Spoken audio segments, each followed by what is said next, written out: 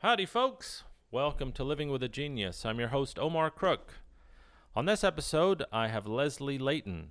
She's the associate conductor for the Los Angeles Master Chorale and also the artistic director of the Los Robles Master Chorale. And to top it off, she is a certified chef, and she used to work for Michael Bloomberg in New York. We talk about 9/11 and the impact that had on the art scene. We talk about her time with Michael Bloomberg. And we also talk about the audition process at the LA Master Chorale, which I find really interesting. I've auditioned for the LA Master Chorale, I think 3 or 4 times in the last 5 or 6 years. And Leslie has been in those auditions. And it was great to get some insight into the audition process behind the scenes. She talks about listening to CDs that are submitted and has some very good advice about how to avoid some pitfalls. And anyway, I think we had a great conversation. I think she's a great lady and really easy to talk to, tells great stories. And I hope you enjoy the interview as much as I did. Well, thanks for having me over here. Oh, yeah, absolutely. It's really nice to see you. Yeah, you too. Last time I saw you was at the audition, I think. Oh, probably, yeah. Yeah. Yeah. So we were talking about your foot. Oh, must we? Well, here's the thing. So I just got glasses that are bifocals. Oh, yeah. Going downstairs is a thrill, isn't it? It's killing me. Seriously, it's killing me. And I think you have it's progressives. Yes. Progressives. Yeah. So it's like half of what I'm seeing is underwater. Mm-hmm. So I think that's just kind of a function of getting older. Actually, the breaking of my foot had nothing to do with bifocals. With your age? No, actually, I don't think it did have What anything happened? to do with my age. This is the dumbest story on the planet. So I have an elderly neighbor across the street. Yeah. You know, in the annals of no good deed shall go unpunished. I was taking the mail. road to hell. The road to hell is paved with good intentions. So I was taking her mail across the street. Yeah. And I was in a little bit of a rush because I had to be at UCLA. Lisa Edwards was coming. Yeah. We carpool a lot. Yeah. And I had like a couple minutes, and I thought, well, I'm just going to get this done really fast, and then it's done, you know? So I'm walking over there, and I'm wearing boots that I'm well aware the structure of the actual boot is kind of cockapishy duty. Yeah. And the heel is, like 3 higher inches than or it should be. something. Yeah. And I'm like going, and I Oh, just the crossed price of the street. vanity. I crossed the street, and there was a pothole that I just didn't see. Right and here, right out front? Oh, not anymore, because the city of really? Pasadena, within 2 days of my breaking my foot, was out there fixing it. I'm like, oh, you're a little late. You're just a little late. Yeah. With that. They've got good lawyers, though, I guess. Oh, They understand. yeah. Well, I have a good lawyer too, but I'm not going to hassle. So did you go down? Like Oh, wow, did I go down? I actually, when I first fell, because, you don't see it, you don't expect it, you're not prepared. Yes. And I did a face plant into the cement. Oh, my God. And it was kind of ugly. And so my first reaction was, wow, I fell on my right side, basically. Yeah. Mm-hmm. And I thought, wow, that was crappy. Yeah. Yeah, you're sprawled out in the middle of the street. But again, I'm in a hurry, right? Mm-hmm. So my personality, I'm like, oh, well, the hell with it, So I just get up. Yeah. I brush myself off, and I'm Right. like, okay, that's going to be a bruise, but whatever. Yeah. And then I realized that my left foot is not really doing what I want it to do. Really? Yeah. Was I'm it a like, compound fracture? I mean, no, it wasn't. It was just a break. It's just a clean. I was lucky. It was a clean break. my God. It was a clean break. But so I just go to step on my foot, and I'm like, oh man, that. I think I sprained it. Well, I didn't even think that. I thought, oh wow, you just kind of rolled on that one kind of Yeah. badly. Yeah. So I walk up and I finish my little errand, not realizing, yeah, you broke your foot, you idiot. Oh. And I finish my little errand, and by the time I turn around and get back over on my side of the street, Yeah. that's when I'm like, I can feel my foot swelling inside the boot. I can just feel it swelling. And I'm thinking, I think I better get this boot off before we have to cut the boot off. So I take the boot off and I look at my foot and I'm like, oh, that actually looks worse than I thought. Like right away, just in the first few minutes. Oh, yeah. Wow. About that time, Lisa shows up. She takes one look at my foot and she went, yeah, we're not going to UCLA today. We're going to the ER. Oh, my Yeah, because God. Lisa's a mom, Yeah, kids, yeah. they've done Yeah, things. yeah, yeah. She looks at it Yeah. because I'm like, well. It's like, oh, yeah, no, that's a break. I'm like, well, maybe we should just go. And she's like, I don't think so. Yeah. So the mom said, we're going to the ER. How long ago was that? Was that a month? A month ago? About a month, yeah. Yeah, and you're doing okay? Oh yeah, I had my month checkup and they X-rayed and I'm actually ahead of schedule. So That's fantastic. Which of course he was doom and gloom the day of. Yeah. He said, "Oh, this is going to take 3 months." Yeah. Because I think they look at me and they're like age, weight. That's They're God like, damn it. age, They weight. do that all the time. They do. The first thing when I go into the doctor, the first thing he says is, "How old are you?" Oh, yeah, and no, then I you know. tell him, and it's always this. Yeah, well, well, that's about yeah, right. exactly. Yeah, And- so this is how it ends, Yeah, basically, is what he's telling you. So he's like, well, it's going to be 3 months. It'll be 12 weeks in a boot. And Yeah. I just looked at him and I thought, And he I didn't say anything. I just looked at him. And then he goes, well, you're really going to need to be off your foot. You're going to need, and I'm thinking, Nope. it doesn't work with what I do. With anything. Yeah. Yeah. So I'm just staring at him, and he goes, "Are you listening to me?" And I'm like, "Uh-huh." Yeah, I'm like, "Yeah, I'm listening to you." I said, "But in no way is this reality." Yeah, no, you can't. I'm like, So did I they have put to. you on crutches? Did you have crutches? Well, or did you start walking on it? Well, we went back and forth. He wanted to give me a walker. Oh. And I looked at him and I said, well, based on your age. Yeah, based on my age, right? Yeah. And I looked at him and I went, "No." Yeah. And he just goes, "No, really?" And I said, "Yeah, no, really." Yeah, really. I said, "There's no way on God's green earth you're getting me in a walker, Yeah, buddy." with a tennis ball. Yeah, and it's that's the just whole thing. not going to happen. Yeah. I said, "This is not going to happen." And he goes, "Well, I can't give you crutches at your age." And I was Boom. like, I looked at him, I said, "I've actually used crutches before in my life." And he goes, "How old were you?" And I said, "Yeah, I was 16. And he goes, "It'll be a lot harder now." And I said, son of a "Fine." bitch. I said, "What about a cane?" Yeah. So we agreed to the cane, which I used, Omar, for 5 days. Yeah, of course. And went, "This is ridiculous. This is slowing me down. It's just slowing me down, and just ergonomically." Yeah. I started back pain, shoulder pain. I'm like, this is just not worth it. That's right. So the cane was set down, and I just started walking on it. Is it with in a the boot. cast? It's in an air cast, what they call an air cast. I see. Okay. So it's basically 2 pieces of very hard plastic Uh-huh. that's lined with cushy stuff Okay. that you basically strap in, like an astronaut strapping into a seat. You know? And then you have this little blue bulb, and you stick one end into, there's these 2 on both sides of the cast, there's these 2 little ports, and you stick the bulb in and you go, and Oh, it like those old blows air. Reeboks, like the pumps. Yes, like the Wow. pumps. And it blows air, which immobilizes your foot. And then the other side of the pump, you stick that in and it immediately just deflates it. That's amazing. Yeah, it is, because it's allowed me to I don't have to sleep in it. Yeah. Thank Yeah, and God, you can 'cause- shower like a normal person. And What is that? is that you or me? No, that's your alarm. Oh, it is. We have an intruder. That's really strange. Just- I wonder if it thinks that we're having a fire because I have my dryer on. I don't know. Just talk loud and act normal. Yeah. Well, maybe. Let's Wait, see. let's hit a pause. Boy. That's fine. It's always something. I know. Okay, so there are a few things that I know about you that I want Yeah. to talk about. Sure. So, when I first met you, I ruefully had no idea that you had had such a big career as a singer. It wasn't that big. It was just a career. Well, okay, so you had in my estimation, a very good career as a I appreciate principal singer. And obviously you are a choral conductor, and you're also a gourmet chef. Yeah. So, what other things do you do that I don't know about? Did I miss something? No, I don't think so. Those are the big things. Those are probably the big things. Those are the things that I'm educated to do. Uh-huh. We could put it that way. I'm educated to do all of those things. Okay. So let's start Yeah. at the beginning. How did you get into music? Well, when you're a kid, right, you have an affinity towards something. Uh-huh. I started studying piano at age 7. Uh-huh. At home, just Yeah. privately? Yeah. Yeah, Mhm. with a teacher. Uh-huh.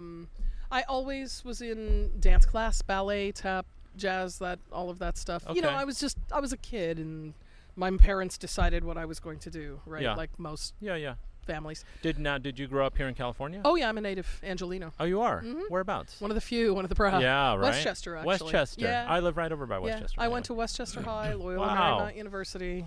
Yeah. Okay. Yeah, I'm local. Yeah. I'm pretty local, really. Yeah, I'm a 4th generation SoCal guy, but not That's great. Los Angeles. I'm from Okay. Well, San but- Bernardino. Yeah. Yeah, but that still counts. Yeah. Yeah. I know. I'm actually first gen. Yeah, my kids California. are 5th generation now. Wow, It's that's crazy. really fantastic, Yeah, actually. yeah. I Anyway. love hearing things like that. Yeah. So you, what did your parents do? Were they musical? Well, my dad, not so much, I suppose. Mhm. I don't think. Never really heard him attempt music. Okay. My mom sang. She was actually in a band. Oh. She used to do radio back in Maine. Oh, in wow. Maine. Okay. During the war and, Okay. and before. All right. So yeah. they put you in They're music that because that generation. was kind of the thing to do I back guess. then. I Yeah, guess. it's- And I always sang in the choir in school. Like that. Uh-huh. Okay. I always had a strong voice. Okay. So that was that was one of those more Kind obvious. of a tell. Yeah. It was one of those more obvious things, I think. And I started studying voice when I was 10. Okay. Privately? Privately. Uh-huh. Yeah. And then it wasn't overly serious at age 10. Yeah, Obviously, sure. it was more like coaching. Yeah. You know. Getting your feet wet. Yeah. Mhm. And then when I was 16, I started studying more earnestly and started studying classically.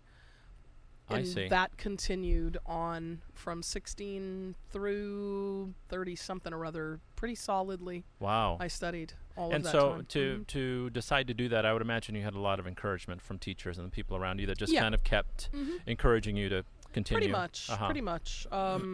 I think, when I went to Westchester High, the choral conductor there, Robert Wood, who was a fantastic pianist. He studied with John Crown Okay. at USC, got his master's at Sure. SC. Fantastic pianist.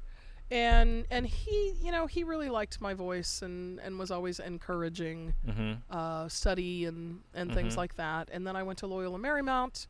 You majored in voice when you went there? No, I did not. What did I you do? actually got a BA in choral conducting. Oh. Yeah. 'Cause Okay. that's when I had my first taste of choral conducting in high school.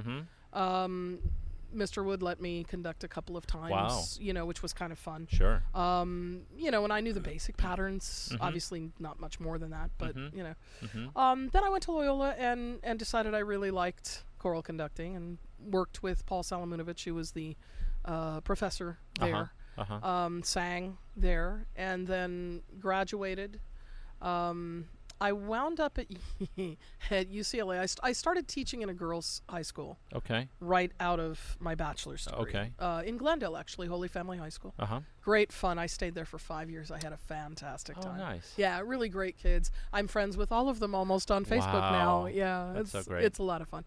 And then I went to UCLA in 1985 to study with Bill Hatcher, and I was working on an MFA in choral conducting. Mm-hmm. And in 1987, UCLA and I, as I like to say, this is the second time I'm leaving UCLA. It's just not a good fit. Okay. And at this point, I've tried twice. Okay. It's not a For good your fit personality. for me. Yeah. Uh-huh. It's just not. Okay. And So you left in the middle of your studies. I left after 2 years on a 3-year MFA. Okay. If I do kick myself about something, Was doing that. I should have just sucked it up and finished the degree. Okay. But when you're in your 20s, you don't Yeah, think that way. You get your whole life ahead of you. Well, so you Yeah, think, and that's right. and you do, Yeah, but kind of. But what is really what a dumb thing to do. I think that was not very. I just wasn't thinking. Okay. So I left there. I went to USC almost immediately. Okay. I was kind of recruited by a fellow named Bill Triplett. He was a darling man, and he was running pretty much the music education department at USC. USC. So he recruited me into music ed major as a master's. Mm-hmm. I did a year on that and thought, yeah, I still don't think this is quite right. Wow. Left SC after a year Uh-huh. and just continued teaching, which had gone from part-time to full-time. You were teaching in that. voice or piano? No, this was at Holy Family High. Yeah, what were you teaching Oh, there? sorry. Yeah. I had choirs. I had Oh, okay. 3 choirs, four choirs, excuse me. 4 choirs. I taught history and English. Wow, Yeah, full-time. they had me. Yeah, they Okay. kept me quite busy, and we really had a good time. Okay. And then I finally decided after 5 years. At that point, I decided to go ahead and go back to school and get a master's in vocal performance. Uh-huh. And that was a successful And that was at USC? venture. That was at USC, and I did my 2 years and came out with an MM. And on top of teaching during that time, were you singing? Were you gigging? Were you gigging around town, or how What was I doing then? were you? I mean, were you? Yeah, you must I'm have been thinking about exercising it. your voice. Well, yeah, sure, of course. I mean, I was singing church. I used to sing at St. Charles Borromeo, and I did a lot of weddings and a lot of funerals I see. there, and like what that. we all do. Yeah. Yeah, yeah. And so I gigged. I wasn't gigging a ton at that point. Mm-hmm. What kind of changed that in 1990? So I'm halfway through my master's degree, Mm-hmm. and Roger Wagner recruited me to the Roger Wagner Chorale, and I went on his final tour to Japan.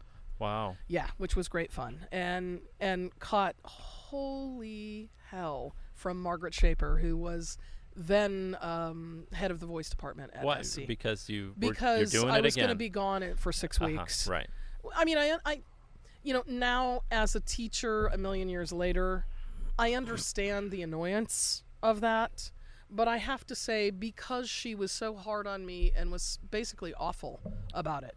She was Wow. awful about it. Of course, it's funny. Margaret, for some reason, disliked me from day one. She opposed my entrance into the vocal program. She was outvoiced by Michael Sells and Charles Rowe, who just said, "Are you nuts?"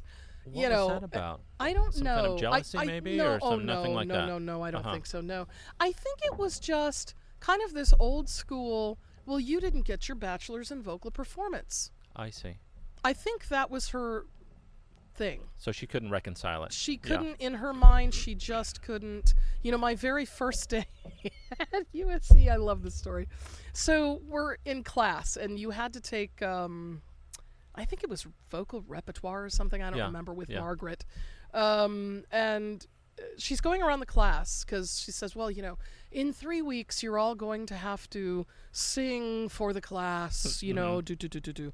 She's going around and, what aria are you going to sing? What, do. She gets to me and she says, oh, I guess you'll have to choose something from the Book of 24. Oh, the old yellow book. And I was just like, really?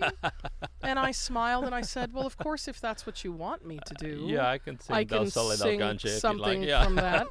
I said, but I'd prefer to sing a Mahler art song. Uh-huh. It growls at yeah. me, and so that was kind of how That's it started. strange.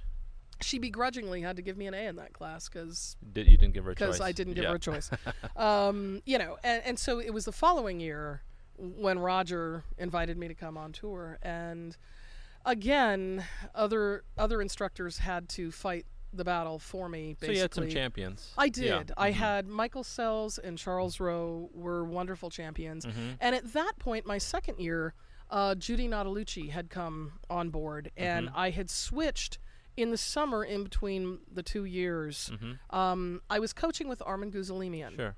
And Armin says, you should really be studying with this woman, Judy Nautalucci. And I was like, what? And before I could say anything, we're standing in his kitchen, and he picks up his phone, and he calls this woman, and he goes, Judy, Armin. And he looks at me and goes, here. And he thrusts the phone at me, and I'm like, oh, my God, what are you doing to me? But it worked out absolutely. Did that best. cause a big hubbub? Because No. when at Cal State Fullerton, that was a big deal to change studios. I'm I mean, sure oh boy. it was a big deal. I will say this for Charles Rowe. I have nothing but nice things to say about Charles. He was very gracious. I think part of it is because he knew he was leaving USC in any Okay. case. He He had knew nothing he to was lose, yeah. going. He wound up in Tucson, Uh-huh. University of Tucson, and running the opera department. Okay. So, I mean, it was a good move for Charles. For everybody. For everyone. So he didn't really oppose it. But he also always was very good at championing me at the school, because Margaret was always just The like, opposite. blah. Yeah. Uh-huh. She basically said to me before I left, you never amount to anything. Oh my You God. will never amount to a You're thing. kidding. Nah, Margaret You never just, got to the bottom of why she felt that way? it No didn't idea? matter. Wow. Frankly, it didn't matter. I mean, it was. That's a good attitude. it- That shit bothers me like Well, crazy. I'm not saying it never bothers me. Yeah. But in that particular case, it didn't bother me Yeah. because I just thought, you are a crazy lady. Yeah, you have something going on. And Yeah. whatever your thing is, I'm really sorry, but it's not my problem. Good for you. And that was, I was lucky because at the same school I had Armin, I had Judy, I had Michael Sells, who was always in my corner. Yeah. Paul. Paul. At the yeah, and at the time the orchestral conductor Dan Lewis at USC constantly used me. So she was with really the orchestra. outnumbered. So I mean, she it was way obvious. outnumbered Yeah. at that school, and and they were just like, oh, don't worry about her. Don't worry about her. And they were always saying that, don't worry about it. and they were wonderful, really. And so you she finished was the up, only one. I did you finished that. You did? Oh, yeah, of course. So you yeah. finished up that was it? I finished in 91. And then did you go directly off into singing Yeah, around, well, or how did that work? no, I went directly into Los Angeles Master Chorale. I see, okay. At that point. It was odd, the timing of everything. That was the year that Paul became music director of Los Angeles Master Chorale. And I had finished my voice degree, so I auditioned. And got in, and I auditioned also for the opera. In those days, it was almost kind of a, well, it's still obviously a very connected relationship. Insular, in this case, because of Grant. But then it just, for some reason, the Master Chorale music director, sat in on the opera auditions. Which I thought was very interesting. Just to hear the singers in town, I guess. Like, who's in town? I'm not really sure what that was about. And then they go in the back room and chop it up, right? And you get this person, I get that person. I just have no, they shared, actually. Wow, yeah. It was very easy in those days to share singers. Yeah. And so a lot of us were on both rosters. And, in those days it was, Randy Bear, Paul, Jonathan Draper was there. Who else sat in on chorus? Grant played, because Grant was the repetiteur at the time. So Grant played my audition for LA Opera. And about a year after I got in, well, because you sing at the opera, in the dressing rooms, you're always seated alphabetically. Yeah, right. That's just that's how it is. Yeah. So about a year later, this other soprano enters the picture, and her name is Alyssa Johnston. Oh. Well, I didn't know who she was. Yeah. But she was seated next to me, Johnston Layton. So we started chit-chatting one night, and we became really good friends. And after about 3 or 4 months, I realized, oh, you're married to Grant. Who's at this time still, he's the pianist. Yeah. And so the three of us started hanging out.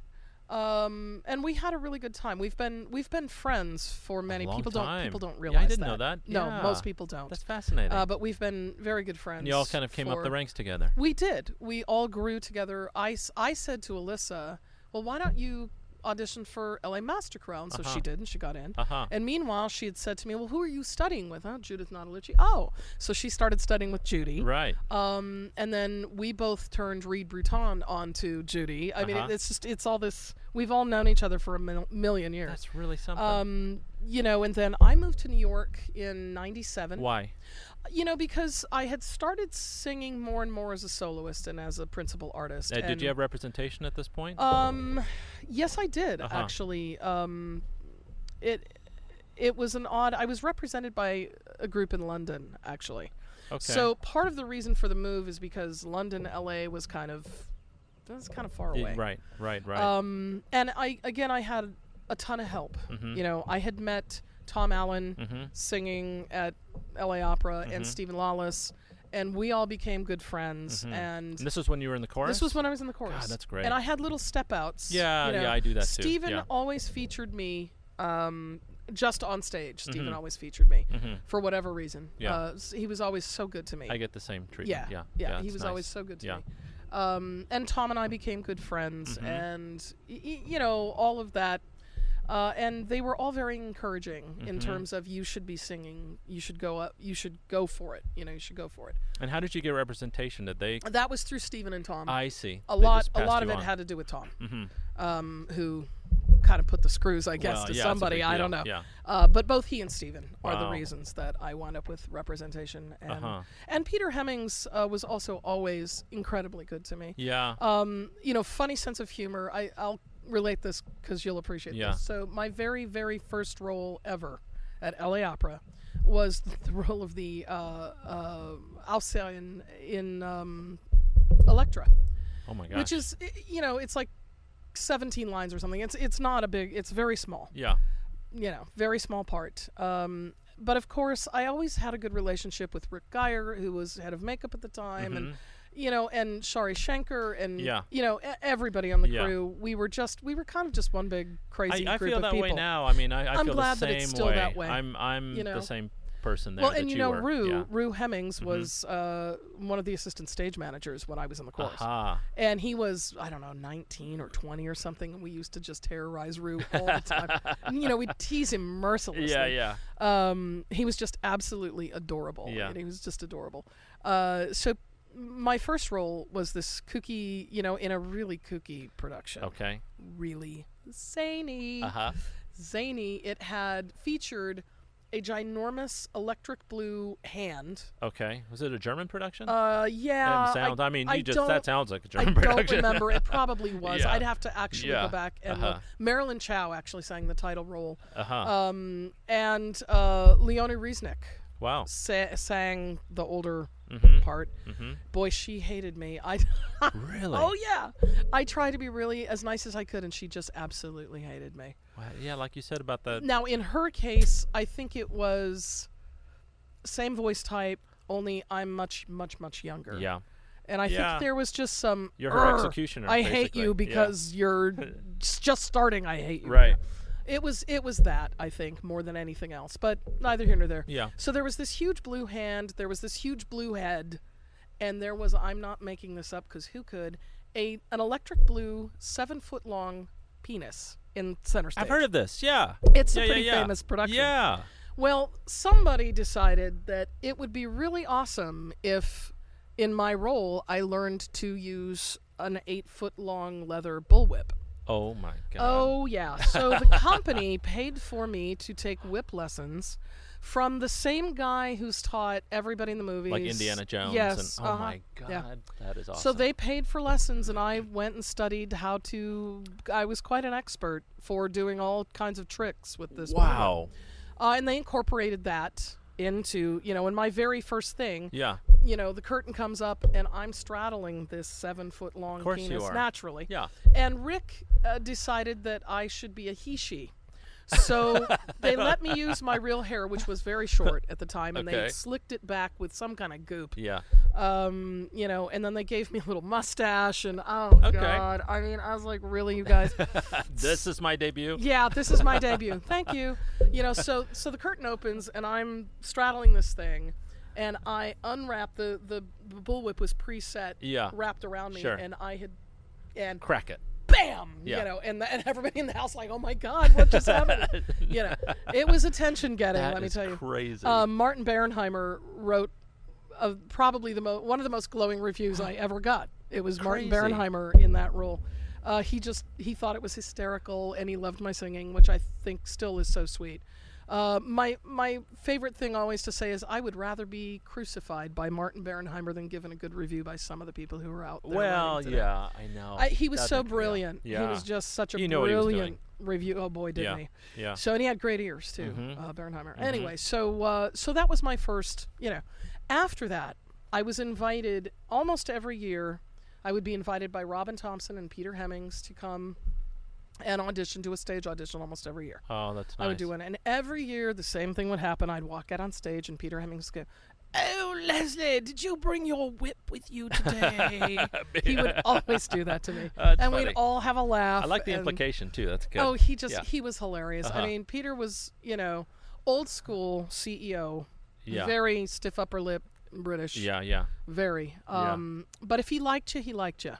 And he gave me a ton of opportunities. And the day that I left the company, when I was moving to New York, my very last performance, and Peter walked up to me and he said, "I've been waiting for you to do exactly this," and he walked away. Oh, that's so sweet. He and Robin, I was brought back almost every year in some role.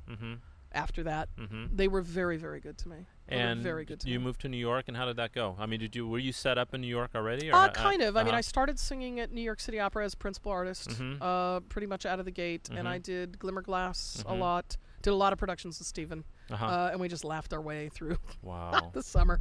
Then started doing work in Germany and, just like fest in contracts Europe. Or individual? No, I was never a fest singer. I've always just would come in, soloist, sing a role, but it was usually tertiary roles. Okay. I did sing a bunch of Toscas in Norway. Okay.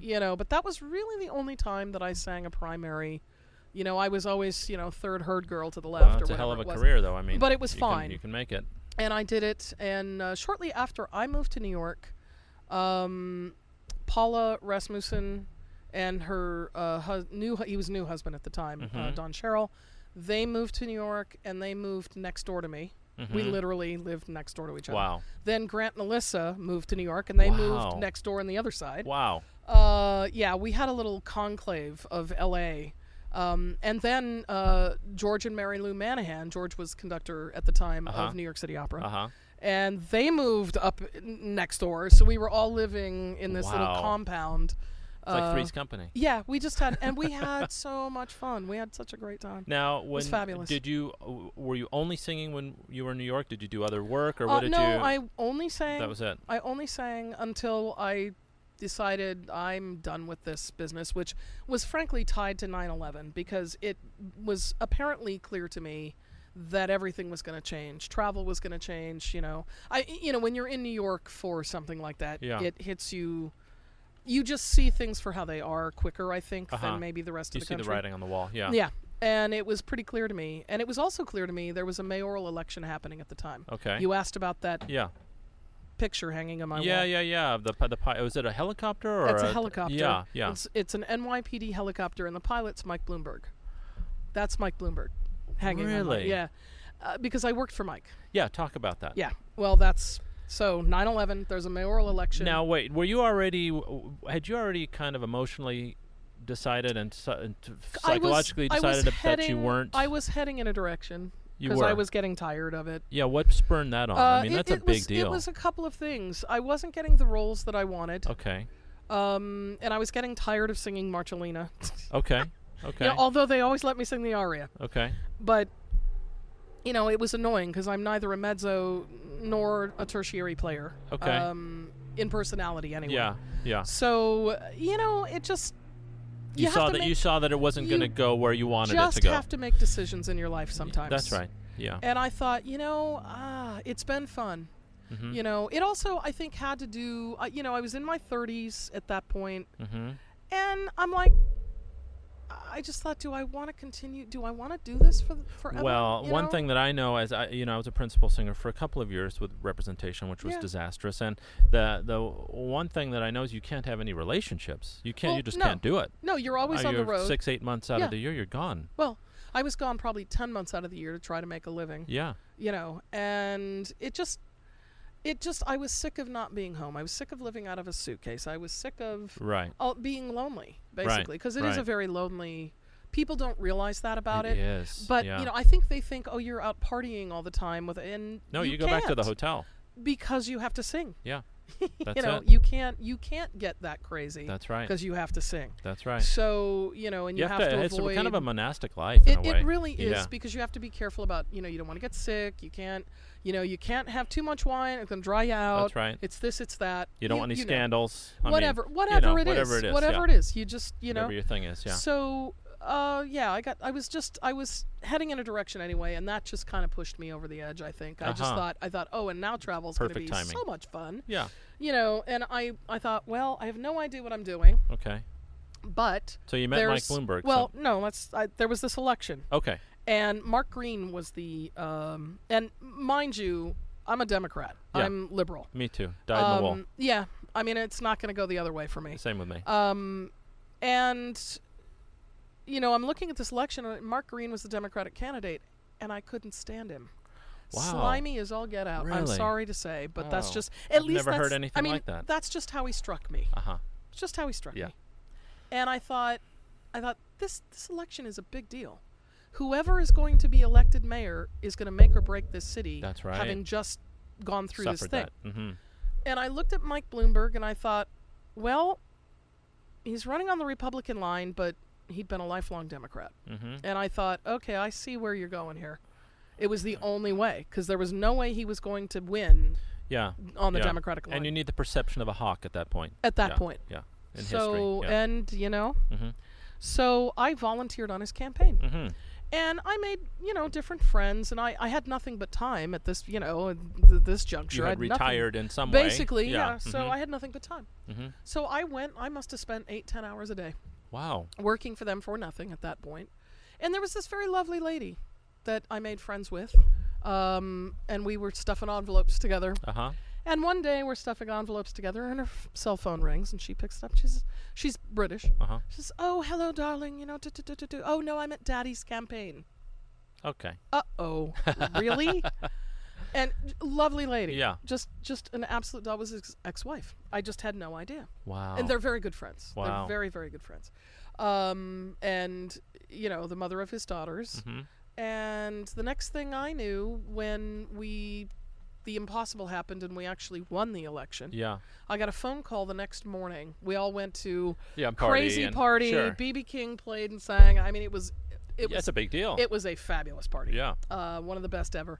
And, I got home at, 5 o'clock in the morning or Sure. something. My phone rang at 8. And it was one of the folks from the campaign, and they said, "What are you doing today?" And I said, "I was going to sleep." I'm having French fries and a nap. I don't know. I'm going to sleep, And I said, "No, you need to come to the office." I said, "Okay." So I show up at the office, and out of 6,000 people, there were 3 volunteers that they had invited to now come and be part of his cabinet in a way, yeah. Yeah, basically, Uh-huh. And so now we're working on transition. And then from transition, I was then moved to inauguration headquarters, and at that point, they started paying me. When they Wow. moved me to the inauguration headquarters, I went on the payroll. Uh-huh. How's the money? At that point, it was not so awesome. Okay. But it was something? But it was something. Okay. And so it was fine. Yeah. And then the day of the inauguration, I'm introducing people, Mm-hmm. so-and-so and so-and-so, and I finally, Mike is the last person. And this was funny, the producer, because they hired a producer Okay. to do, Okay. figures, right? Sure. And, they were going back for who's going to be the announcer, and finally he goes, "Where's that kid with the baseball cap?" I used to wear baseball caps a my lot. He God. liked my speaking voice. Yeah. He had no idea That you were a singer. Really? no idea at That all. is so He just funny. liked my speaking voice. And he said, "Hey, where's that kid in the baseball cap? I think we should have her do it." And they're like, "Okay." Yeah. And so I was the one who introduced everybody. So I'm introducing Mike. Uh-huh. And as he walks past me, puts his hand over the mic, and he looks at me and goes, "What are you doing tomorrow?" This is their thing. "What are you doing tomorrow?" Uh-huh. And I said, "I don't know." And he goes, "Be here at 9 a.m. And he walks out. That's it. Walks out. I Huh. was like, "Okay, I think I was just hired. Yeah. Not sure." Yeah. So I show up, and that's exactly right. I was hired. And they didn't know what to do with me for a while because, I mean, just I didn't, liked you. I didn't have that's it. that kind of experience. Right, I right. didn't even know how to work a You weren't fax a machine. poli-sci major. I right? had, Nothing. no idea. Right. And, it wound up, my desk was 5 feet from his, and I was one of the, "Hey, you do this thing for me." Personal assistant. Kind of not. I mean, it was mushy at best. Okay. I did everything from advance. I worked advance. I worked scheduling. I wrote speeches. I wrote proclamations. I edited documents. It was basically whatever. Wow. One of my favorite Mike stories. I have 2, but one of them. So unfortunately, when we first got into office, there was a lot of 9/11 related things. Sure. Winston, leave him alone. Sure. And he had to do, and this is it's still kind of hard. He had to do a lot of funerals. He had to speak at a lot of funerals. Yeah. For firefighters, Yeah, for police cops, and, yeah. Mhm. For emergency EMT. I mean, it was just, Awful. it was, it was horrible. Mhm. It was really horrible. Mm-hmm. And of course, Mike's Jewish, Mhm. and a lot of the firefighters are Catholic. Mm-hmm. And so I wrote a large number of those Mhm. because I'm a Catholic. Yeah. And they're like, "Hey, you're Catholic. Yeah, you know write how this this thing," goes. Yeah. And so one day, where the two of us, I forget what happened, but they were short advance. Something, stuff happens. Mhm. And they said, "You're going to have to ride along and do advance for like the first 2 or 3 things." Uh-huh. And then so-and-so is going to take over at da-da-da. What is advance? What does that mean? It usually what it means is you arrive at a location 30 minutes, 45 I minutes see. before the mayor. Scope it out and Scope it out, Uh-huh. find out who does he have to talk how to, does he get on? How does he get off? Where does he all go? of that Yeah, stuff. got And it. then when he arrives, you tell him Yeah, it's this, got this, this. Okay. Mhm. So it's unusual to do advance. riding along because Yeah, you're not there. You're not there ahead. You're kind of with. So we're going from one thing to another. He decides, because one of them was pretty like 3 or 4 blocks apart, and he decides, let's walk it, which the cops always hated. Because it's harder to protect him dangerous, yeah. when he's on foot, Right. when it's especially when you haven't been able to plan it. Right. And he loved to do he would escape. He would do all kinds of things to those poor guys. It was my favorite team that night, Harold and John. I'll never forget those guys. Fabulous guys. And so, you know, we get out of the car, we're walking along, and we're chit-chatting, and he sees a pizza place. And he decides he needs a slice. Just out of the blue. This was typical him. Security detail must have just, he was a nightmare, but everybody loved him just because he was fun. Yeah, and you know, the city was so galvanized and so unified. Yeah, I would imagine that the threat is pretty low. Everybody's really pulling together. Pretty much. I mean, pretty much. I would say that was he true. Could probably walk that was anywhere true and at the time. That was true at the time. Exactly. And, you know, so the guys are like, okay, hold on. You know, one of them stands with us. The other one goes in, scopes it out, comes back out. Okay. You know, it was a small place. So the two of us go in, and the cops are basically on the door so that he can't run out. Yeah. I think they were always more afraid of him escaping as opposed to somebody getting him. Yeah. You know. And so we're in there, and he says, you know, he orders a slice, and he looks at me and says, you want a slice? And I said, no. I said, I'll just have a coffee. Well, we're standing there, and I beat him to the punch, and I pay for it. And he goes, what do you think you're doing? And I said, what? I can't buy you a slice? I said, what, you're too big? Oh, I used to mess with him. I said, you're too big for me to buy you a slice? So, you know, he laughed. And I was fine. He says, well, thank you. I think it was just shocking. It was a little shocking to him. And so then we're standing there. He used to love to torture me because I was, you know, I'm kind of straightforward. I'm a lot like he is in a lot of ways, but without as much experience, especially at the time. In that, in politics. Yeah, in that way, yeah. So I was a little naive. And man, did he have fun with that. So he looks around and very loudly, because there's enough people in there, very loudly he says, you know, I'm really starting to enjoy the Catholic Mass. I mean, it was right before the high holidays. Holy cow. Right before the high holidays. Yeah. I'm really starting to enjoy the Catholic Mass. And I'm like, oh, God. Here we go. And he gets that little smile and twinkle that he would get when he's about to torture you. And I looked at him, I said, okay. I said, just relax. I said, there's a lot of people in here. We don't know who they are. Yeah. I said, just come on now. Yeah. And he goes, what? He goes, I like the Catholic Mass. I'm like, you know. And so the more I'm getting a panicked look on my face, the more he's enjoying it. Yeah. And finally the food comes, thank God. And I looked, I said, thank God, stuff your face. It'll keep you quiet, you know. God, that is so we funny. get out of there. We walk to the next place. And somewhere during this thing, and he was basically doing it as a favor for this guy, long story, and he was annoyed as all get out at himself that he had said yes to it. But it was a huge party. There was all this catered food. Well, about 30 minutes into it, Mike has spoken, you know, he's done with that. One of the cops comes up to me, and he says, have you seen the mayor? And I looked and I said, that's not my job. That's your job. And he goes, I know. We don't know where he is. We've lost sight.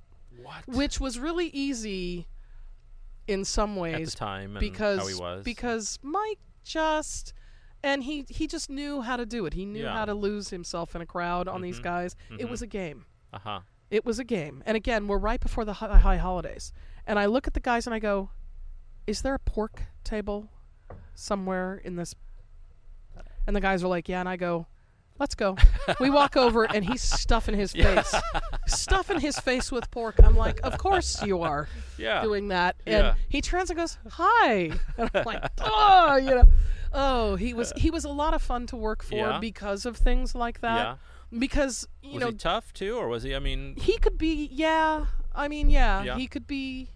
he could be difficult sometimes. Not that he meant to be difficult, I don't think, but it was a lot of stress. Yeah. You know, he was used to being a CEO and doing whatever the hell he wanted. Yeah. And, you know. He's been rich for a long time. And, you know, I will say this. That man spent a ton of his own money on the city of New York. I respect Mike Bloomberg more than most people. He puts his money where his mouth is. Uh-huh. If he says whatever it is, he backs it up with Yeah, his wallet. whether you believe and in it or not, he walks the walk. Yeah. He walks the walk and Yeah. he talks the talk. Yeah. And I always respected him Mm-hmm. tremendously. Mm-hmm. And I would work for him again in a heartbeat. We giggled a little bit about the whole presidential thing, and and I had sent an email to someone within and just said, look, if it happens, I'm there. Yeah. You know, if it happens. And so the day that he made the decision, like about 20 minutes before it went public, I got this email. Not going to happen. Oh. But So you guys are on good terms. yeah, still- I'm not sure that he would necessarily know me if he saw me on a street Yeah. now. It's been Yeah, a yeah, lot of yeah. years. Sure. But I'm sure he has those I'm memories, too. told that the proclamation that I wrote him when I left, Uh-huh. I wrote a proclamation that was fairly entertaining. How did that shake out? I mean, why did you end well, up because leaving? I had to come back to California. My father was terminally ill. I see. So Okay. Oh. that's the reason that I picked up and left New York. Yeah. And, yeah. Yeah. So, I wrote Mike a proclamation, and we had a little presentation that, and of course I signed it at the bottom, definitely not the mayor. Yeah. And from what I understand, it hangs quite proudly in his house. That's So- nice. So in that way, there might be name recognition just because of that document. Yeah. But, yeah. So you had to come back because your dad fell ill. Yeah. Yeah. And did you move in with your folks, or did you get I a place, did. or what I did you did do? at first because my Yeah. mother needed help. It was Yeah. pancreatic cancer. Oh my and God. It was, that's pretty ugly. Yeah. It's And pretty you guys ugly. were close, you and your dad? Yeah. Yeah. Yeah. My dad, I was very thankful because the October before, that was in March of 04. Mm-hmm. The October of 03, working in the mayor's office, there were certain perks. Yeah, and yeah. I had access to tickets for Game 6 of the World Series at Yankee Stadium. Uh-huh. And I called my father up and I said, Dad, I got tickets. And he said, I can't just, and I said, yeah, you can. I said, well, I got to talk to your mother. Oh, God. Yeah. I yeah. said, but I know my father's generation. While I had him on the phone, I booked him a plane ticket. Dad, I just booked you a plane ticket. It's non-refundable. Because Yeah, well, his that's it. generation, Yeah, that's it. well, then, okay. Well, you can't throw money down No, the, of course. you can't, no. course. No. He's, the class, as we call him, class of 46, That's right? so nice. So, yeah. my dad, so he came out for the weekend, and we just had the best time, and it culminated at Gracie Mansion at the, get this, Italian Catholic Federation Oh, boy. event at Yeah, Gracie Mansion, which yeah. was hilarious because my father, of course, Mr. Wasp guy, Uh-huh. a blonde hair, blue eyes, didn't look like he belonged there, Yeah. but he had a fabulous time. What did he do for a living? What My was- dad owned an auto body. Oh, he did? Yeah. Here in L.A.? Mm-hmm. Yeah. Interesting. Yeah. And he had retired by that point? Yeah, well, no. No, he I just mean, took off. He's Kind like, of. I'm going to the World Series. He had sold his business. Uh-huh. But he still worked for the guy who bought it, worked for him, and then he turned around and worked for the guy. Sure. Yeah. Because So. that's what he Because did. that's what Yeah. that generation, they never really retired. Yeah. Because Exactly. they always had to be doing something. Exactly. So you yeah. came back, unfortunately, under those circumstances. Yeah. But then how did you get into conducting at that point? Well, no, I started. What did you do wasn't. then? The intention was not to go back into music, frankly. Okay. I was going to continue probably writing because I really enjoy writing. Mm-hmm. But circumstances sometimes go a certain way, and you course. just kind of go with it. Of course. So, Alyssa was the first one saying, "Well, why don't you audition for the chorale?" It's so funny because I had said that to her a million years before. Yeah. And 20 years before, as a matter of not 20, 10, 10 plus. Uh-huh. And she was like, "Well, why don't you It's something audition?" to do that Yeah. you know how to do. Yeah. And I thought, and I said, "Oh, yeah, my voice wanna isn't. go back I haven't to been that, singing, yeah. and la la." Yeah, yeah. Well, then Paul says, "Well, why don't you come sing at the church choir?" Uh-huh. So I went back to St. Charles and started singing, and my voice came back, thank God, relatively quickly. Mm-hmm. And then I don't know, one thing led to another. Yeah. I started singing gigs again. Yeah. And then Leanna Brand was like, "Well, why don't you come and do my caroling gig?" Oh, okay. Uh-huh. Which was fun. I had a ball, a great time. Yeah. And then I think Studio Call maybe showed up, Uh-huh. and I was like, "Oh, Yeah, I'll okay, do that. great." Sure. I used to do it. I'll do that again. Yeah. It's great. So I did that, and then eventually I thought, well, I guess my voice is back up, So I auditioned for the chorale. This was probably 2 years after I got back, maybe 06. Uh-huh. something. Uh-huh.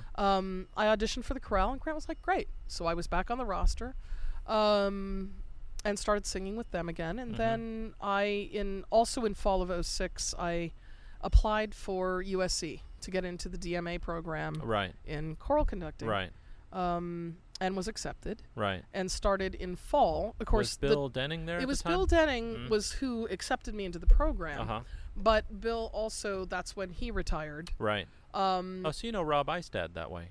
I know Rob Eistad actually not from school. Oh. I know Rob very well, but yeah, it wasn't not that way. Okay, no, got because it. we didn't cross over I see. at school. I see. So this was the most bizarre circumstances. So I'm excited because I'm thinking, okay, DMA, I'm going to study with somebody, who, I thought was going to be Bill Denning. Yeah. And the next thing I know, Bill leaves, and they've appointed Paul Oh my God. as the interim. And I thought, give me a sword and let me jump on it. I mean, I adore Paul. Yeah. But, and have nothing but respect for his work. Sure. Fantastic choral musician. Yeah. He was a fantastic choral musician. But It's not something new for you. but I it was mean, not yeah, new yeah, for me, yeah, it's and I like was the going to do a doctorate. Yeah, I the was same old thing. So I was like, oh, for Just give me God's the doctorate. sakes, So I was at first very annoyed, but then you get into it and you think, well, it's a good thing. It was a good thing for him, Uh-huh. and I think it was a good thing in some ways for the program. Was he for the ill at school. the time? No, so he was in between being sick. Okay. It was in between cancer and what eventually got him. Okay. And So it was a good thing for him, Yeah, like you said. I think Yeah. it was a good thing. Sure. I mean, I can't speak for him, but Yeah. but I think it was a good thing. Maybe he enjoyed it. I'll just put it that way. And I think Skip Lordson was happy. Yeah. Of course, I think it was probably Skip's idea. So we had some fun there, and then in that first year they had their candidates, and then Mike Scheibe wound up being the guy. And then, so the next 2 years, You were with him? I studied with Mike and Don Brinniger, who was also there I like Don. teaching. I've It was studied fun. with Don, We yeah. had a good time. He's a wonderful voice teacher. Yeah, so, terrific pedagogue, yeah. Yeah, he really is, Yeah. especially for tenors. I think. I spent a couple years with him. Oh yeah, he's got good stuff going on, good juju. So I did that and continued singing in the chorale, and then the start of my final year of coursework. Uh-huh. And Grant calls me up one day. Well, we back up really quickly. It's still at the start of that year. So this is 06? 2009. Oh, 9, okay. This is 09. I'm singing in chorale. It's 09. It's the start of my third year of coursework. I get this call, and it's Grant, and it's relatively early. It's like 8:30 Wow, okay. in the morning. And I know him. I've known him for many years, and I can hear in his voice, not panic, but almost. And he says, what are you doing today? I'm beginning to hate that question. What are you doing today? I said, well, I have an appointment. I didn't want to tell him I had a doctor's appointment. I was having an in-office minor procedure, for which I was going to be drugged. Oh, boy. But I thought, he doesn't need to know that. Yeah. I said, so I had a doctor's appointment. Yeah. And he goes, well, when is that? And I said, well, it's early in the morning. It's like 10 or something. I don't know, 11. I don't know. Yeah. He says, well, can you be at the music center at like, maybe noon? And I said, I guess. I said, what's going on? And he goes, Karen Hogle Brown is sick. She's really sick, and laryngitis, and it's the tutti for the Ligeti Clocks and Clouds. Oh my God. I need you to sing the first soprano part, which of course no one ever puts me on first soprano. I'm a dramatic soprano. Wow. Yeah. Yeah. But I said, did you try anybody else? Are you sure? Yeah. And he goes, yeah, no, I'm sure what I'm doing. And I said, oh, okay. I said, okay, well, all right, I'll meet you there. Yikes, So we hang up, and I go to my doctor's appointment, and I had to have a little bit of dope. Yeah. They do their little procedure, which I'm not going to get into, but let's just say it was uncomfortable. was uncomfortable. Yeah. And I get to the music center, and I'm uncomfortable, and I'm a little drugged. Mm-hmm. But okay. Mm-hmm. So I go into an ensemble room with Grant and a piano, and we have exactly 30 minutes before we have to be on stage with Esa-Pekka Salonen, the LA Phil, and my 11 LA Master Chorale colleagues who have had like 9, 11, whatever rehearsals on this piece. And I'm sight reading. Yeah. So Grant and I go through the piece, and, you know, with a little help on the piano, I'm kind of okay. Okay. But are you going to get that? Are you going to get that out on stage? At some point, he realizes I'm like not quite normal. Uh-huh. And he looks at me and goes, "What's going on?" Yeah. And I'm like, "Well, you know, this is great. Yeah. I and love he's like, "Oh God." Oh, shit. Yeah, oh shit. Yeah. And the two of us are just kind of like staring at each other, you know. Yeah. And I looked at him. I said, "Why don't we do this?" I said, "Why don't we just put a chair on my left, because I'm at the end of the row anyway." Yeah. I said, "And when I can't find the pitch, Mr. Perfect Pitch, you give me the pitch." Yeah. And he goes, "Good idea." So that's what we did. He was just in the wings and he there. told, you know, Esa-Pekka, "It's just for today." Yeah. You know, he told him, Yeah. sight reading. Yeah. He didn't tell him, she's you on see drugs. her, she's drunk and she's Yeah. sight reading. Yeah. That one. No, not drunk. Drugged up from the doctor. So, you know, so we somehow get through the tutti. Yeah. And then, of course, I spent the rest of the day at home with this piece of music going, oh, my God, you know, over and over and over and over. Yeah. Until, you know, I was just, it was almost memorized. You could do it in your sleep. Yeah. Well, I mean, but the stress of it is almost everybody takes their pitch from the first soprano.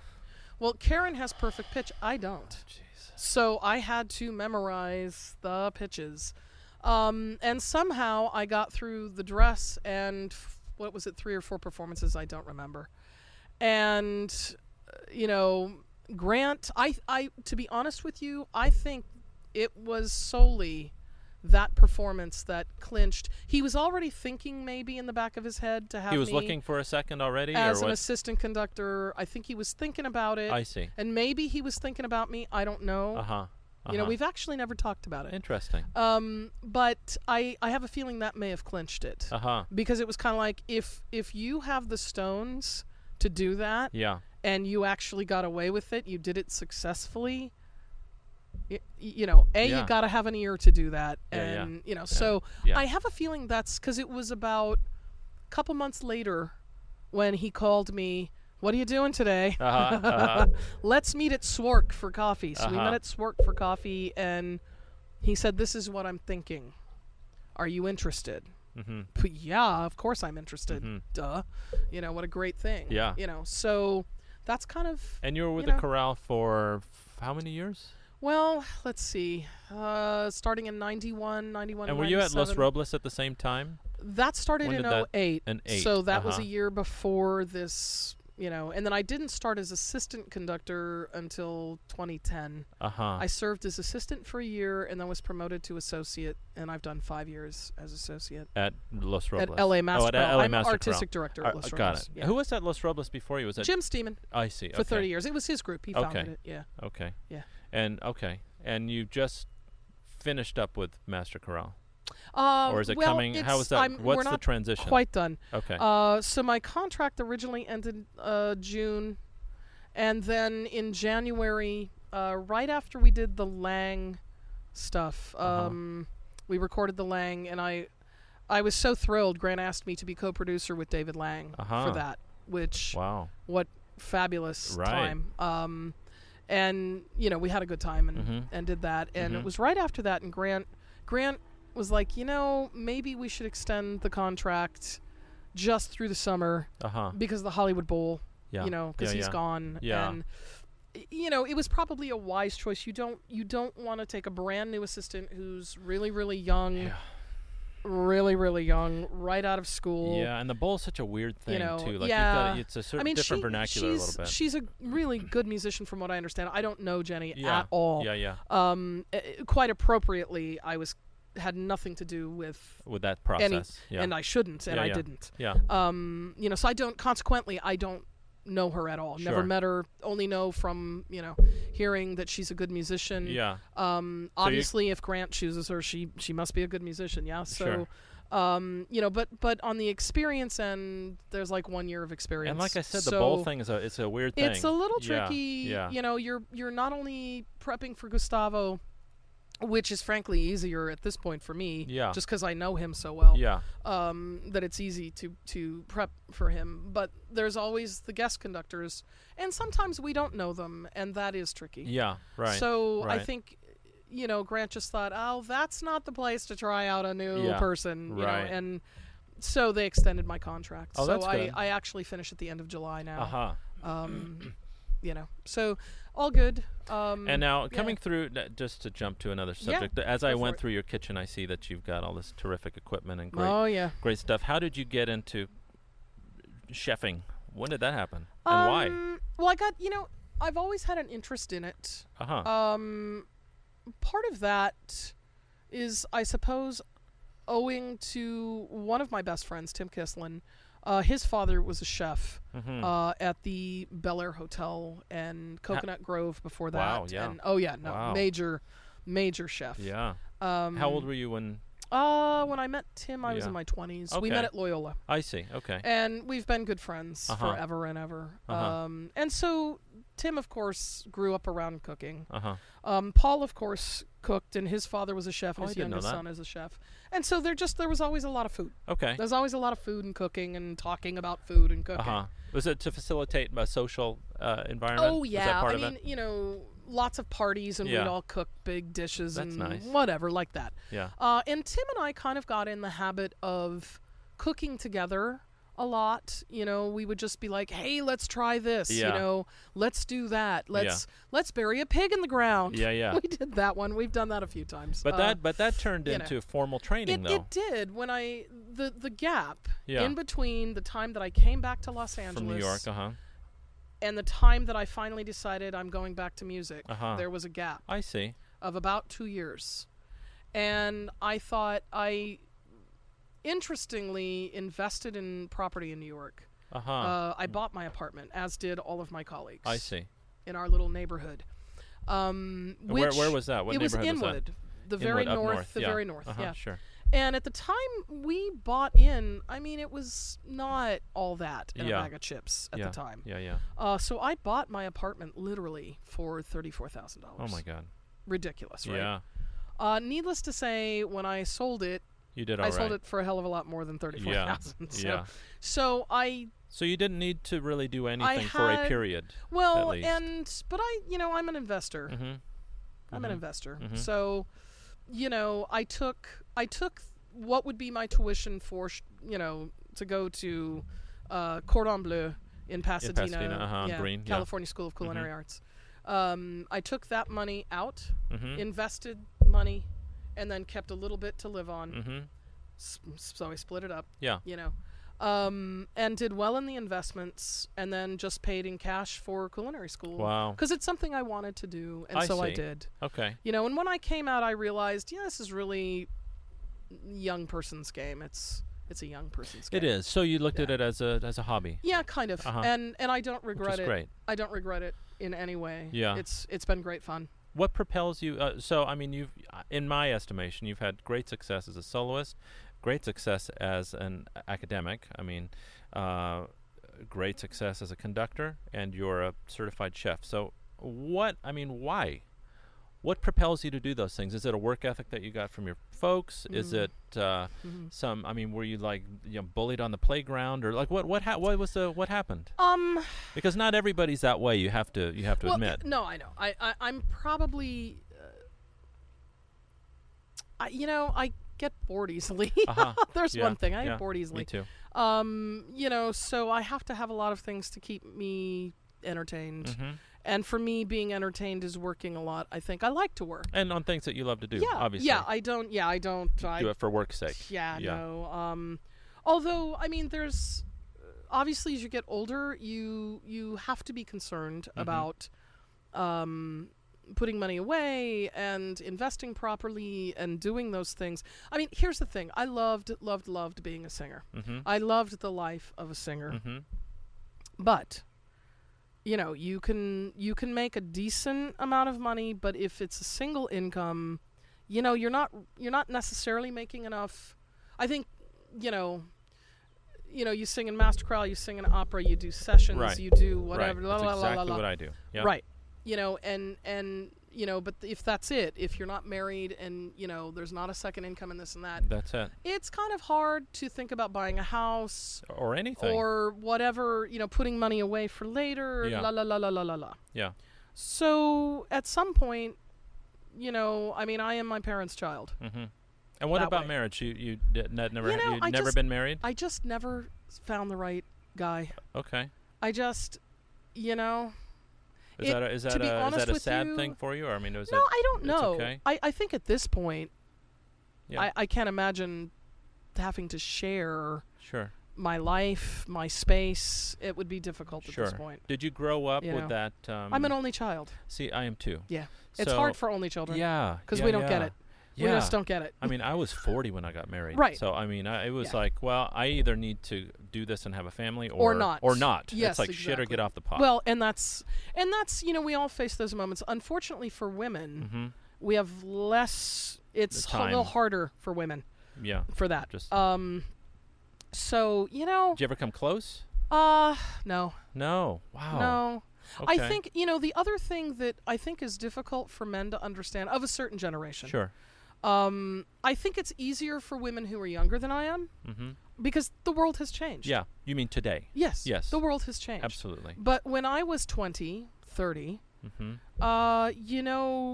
having a career and having a marriage and having a family, not so much. Yeah. Not so much. You had to make a choice Yeah. between those things. Yeah. I think it has certainly gotten better. Yeah. Well, the It is- paradigm has definitely shifted. It has shifted. Yeah. In my opinion, Omar, it has not shifted enough. Well, of course. It has not shifted Of enough. course not. I still, because I'm trying to do something that is traditionally, historically, a very male-oriented Mm-hmm. thing. Mm-hmm. Conducting is still male-dominated, male-oriented. Yes. We can name the artistic directors of orchestras who are female on one hand, Right. and it's 2016. Right. Hello. Right. There are now finally associates and assistants of orchestras who are female. That's, Mhm. and thank God, Grant is not, he's very He doesn't open. perpetuate that. He's yeah. he's Yeah. very open, I think, to things. He's I agree. not, he's not, it's got to be the way it was in 1950. That's right. I think in the professional realm, i.e. professional opera companies, professional choruses, professional orchestras, Mm-hmm. it's opening up more to women. Yeah. I think in academia, however, it's a little bit slower. The wheels grind a little bit slower. It's not that they aren't hiring, they do sometimes, Mm-hmm. but if you look at the statistics of it and you look nationally at Mhm. how many women are running Well, it's a reflection how of our many culture. women Yeah. are running the programs Right. versus they're like the secondary person, or That's right. it's still pretty, we're still tipped way the other way, and it's still hard for women. I remember the story about Megan Solomon, who used to be at USC Mm-hmm. when I was doing my DMA, and she's a wonderfully talented musician, a very smart lady, and she's the generation before me. Mm-hmm. And So she was a real outlier. she, literally was told at a job interview, Mm-hmm. and this was probably in either maybe the early 80s. Right.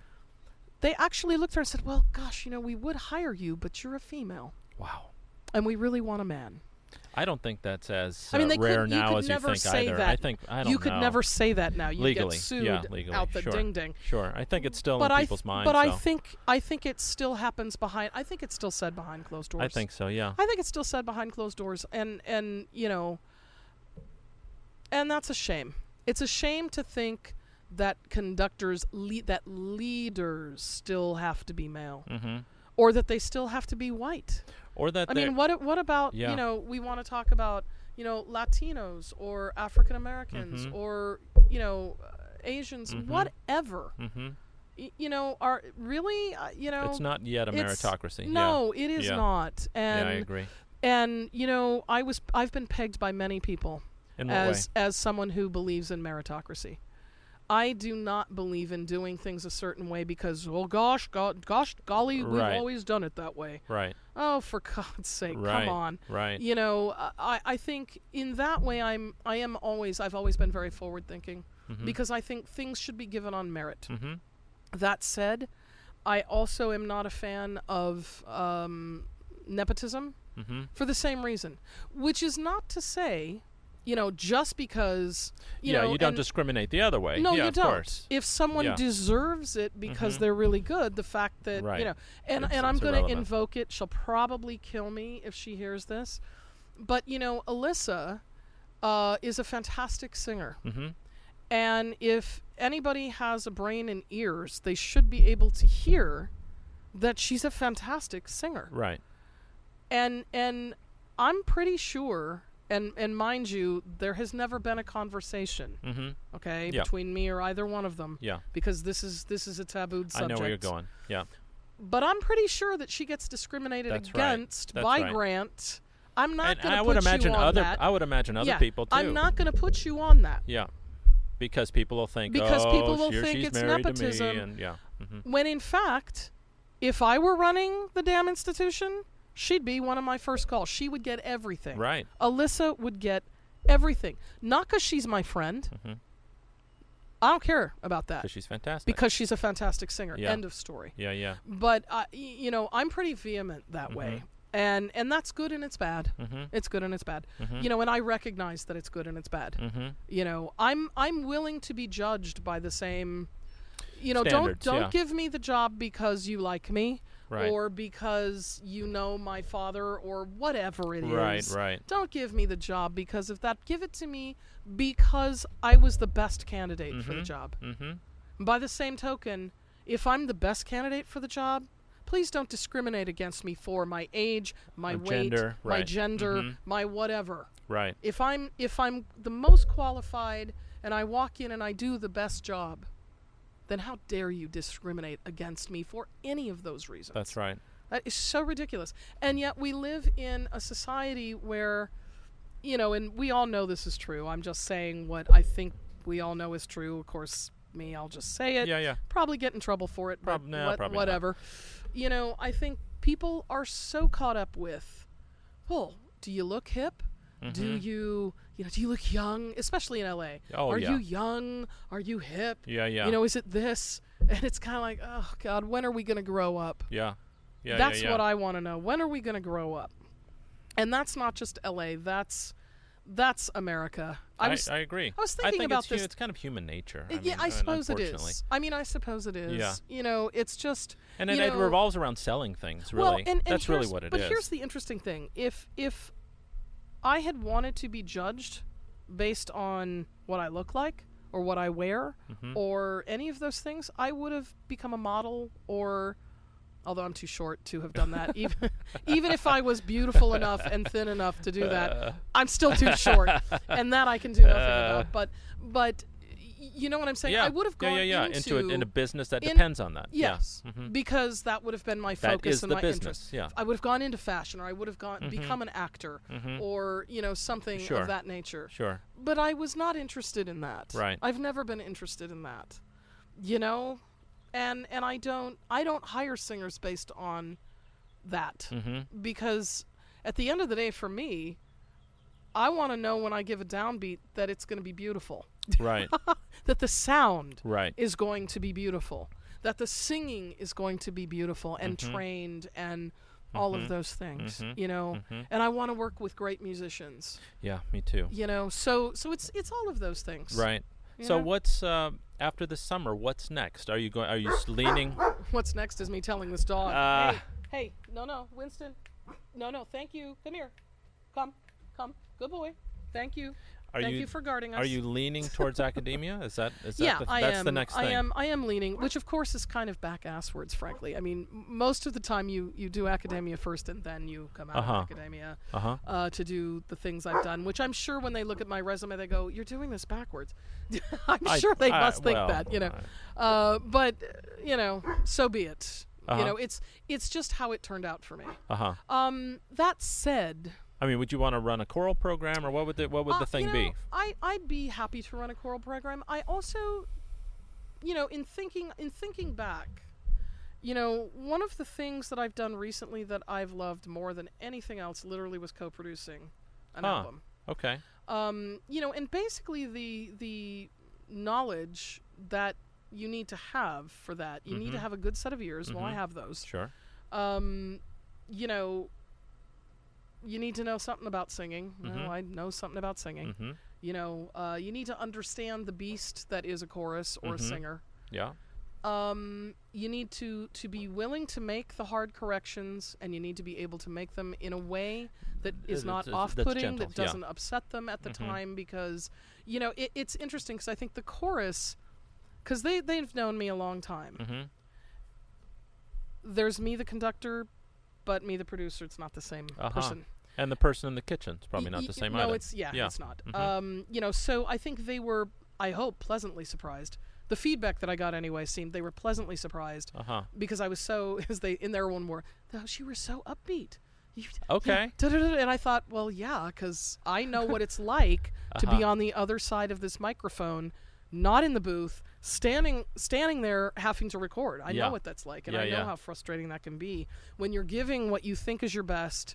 And the booth keeps telling you it's not good enough. Oh, boy. You know, it can make you crazy. Yes. So, yeah, I understand the plight. So, in that way, I have the right skill set to do that kind of work, I think. So, I'm hoping that more opportunities in that area open up, because that's of great interest to me. Sure, yeah, absolutely. It's of great interest to me. And I'm also thinking I'm going to hang out my shingle to teach voice, because I like to teach voice. Okay. I haven't done it during my tenure at the Master Chorale, frankly, because it would be a conflict of interest. Sure. So, well, not many people see that, but I see it. Well, no, I think a lot of people see it. Do you really? Well, they just don't talk about it. They may not talk about it. Because that happens a lot. I know it does, but let's just say this way.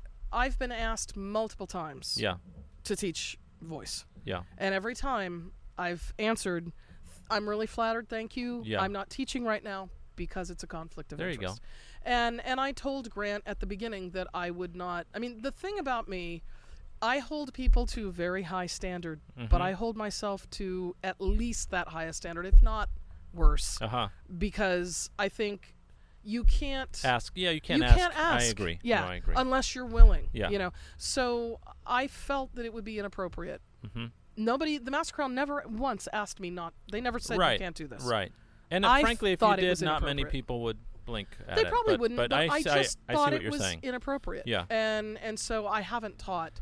I certainly teach what we like to call voice class at Los Robles, because stuff will come up in rehearsal. Yeah. And as part of the training for that group, you have to address it.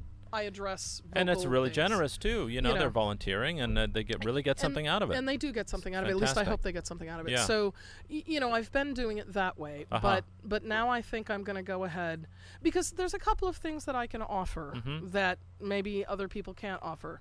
There's my obvious thing, which is technique, which is Judy Nautalucci's, which is, if you look at her students, it's pretty good technique. Yeah. So there's that. And I study it. Yeah. Exactly. And I certainly understand the anatomy of the throat and all of that stuff. Yeah.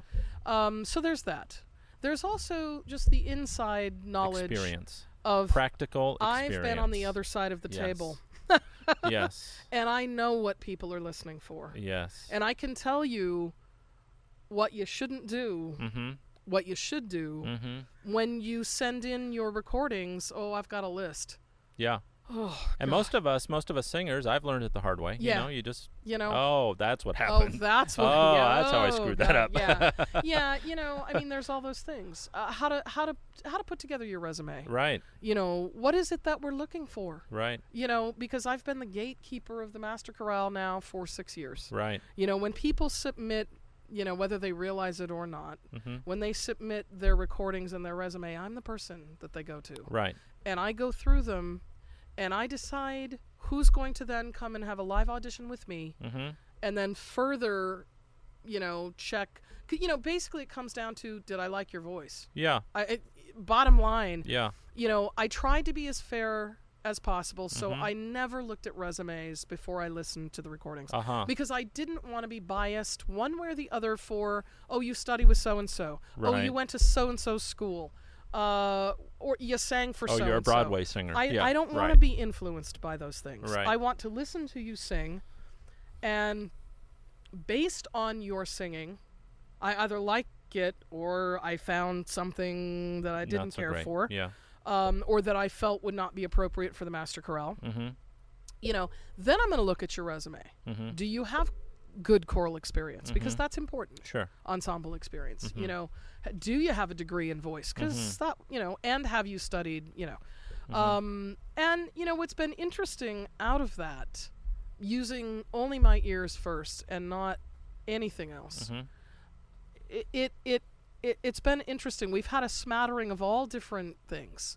People from all different schools. Mm-hmm. People from all different kinds of voice teachers. Mhm. You know, it's been really kind of good Mhm. that way. Mm-hmm. You know, and then there's the things that I would hear on recordings and think, oh, God, did you not listen to this? Did you not listen to this? Why didn't you edit this? Yeah. Yeah. You know, you literally turned in a recording to me that's out of tune. Yeah. Are you out of your mind? Right. Right. I mean, it's a recording. You have an opportunity to fix It's it. all in your control. You know, I mean, Mhm. unlike a live audition, we're going to cut a little bit of slack. Sure. Because, no, you know, we're all human beings and nobody sings in tune 100% of the time. Mhm. But tuning's a big deal. Yeah. And if you send me a recording that's out of tune, And that's the best you that you have to assume that that's the best they got. I'm assuming it's the best they've got. Yeah. I'm also assuming that they listen to it. So one of two things happens. I go, that was your best singing. Okay, that's frightening to me. Mhm. Or you listened to it and you didn't hear it. Yeah. Which is equally frightening. That's right. You know, if either one of those things, we don't want you in the master Yeah, chorale. yeah. You know, Yeah. if you can't sing in tune, there's just nothing we can do to help you. Yeah. You know, so that, I mean, that's Well, they've just, never sounded better. I can you know. honestly say that. I mean, yeah. it's a Well, hell of a group. I think we've really worked hard. I mean, Grant has worked very hard Mm-hmm. with what he's done. He does I've- at the opera too. I've the same worked thing. hard behind the scenes screening. Mm-hmm. You know, that's really the only thing that I can do is screen, and then when they're doing rehearsals, listen and give feedback. I mean, Yeah. that's all I can do. Yeah. You know, and he does the heavy lifting, and I just do the behind the scenes stuff. But Yeah. you know, I think the master chorale's in a position that it hasn't been in before. Yeah. You know, Yeah. Yeah. so more power to them. You know, Amen. they can go crazy. Yep. You know, it's going to be interesting to Amen. watch. Yeah. Well, listen, I've had a great time Yeah, talking me to you. too, I'm thanks. so glad that you agreed to do this. Oh gosh, my pleasure. Thanks for asking me. And I hope I didn't say anything horrible that you're going to have I to don't like, think so. you know, cut out. I don't think so. I wish you all the best in the Hey, future. Back at you, Omar. Thanks.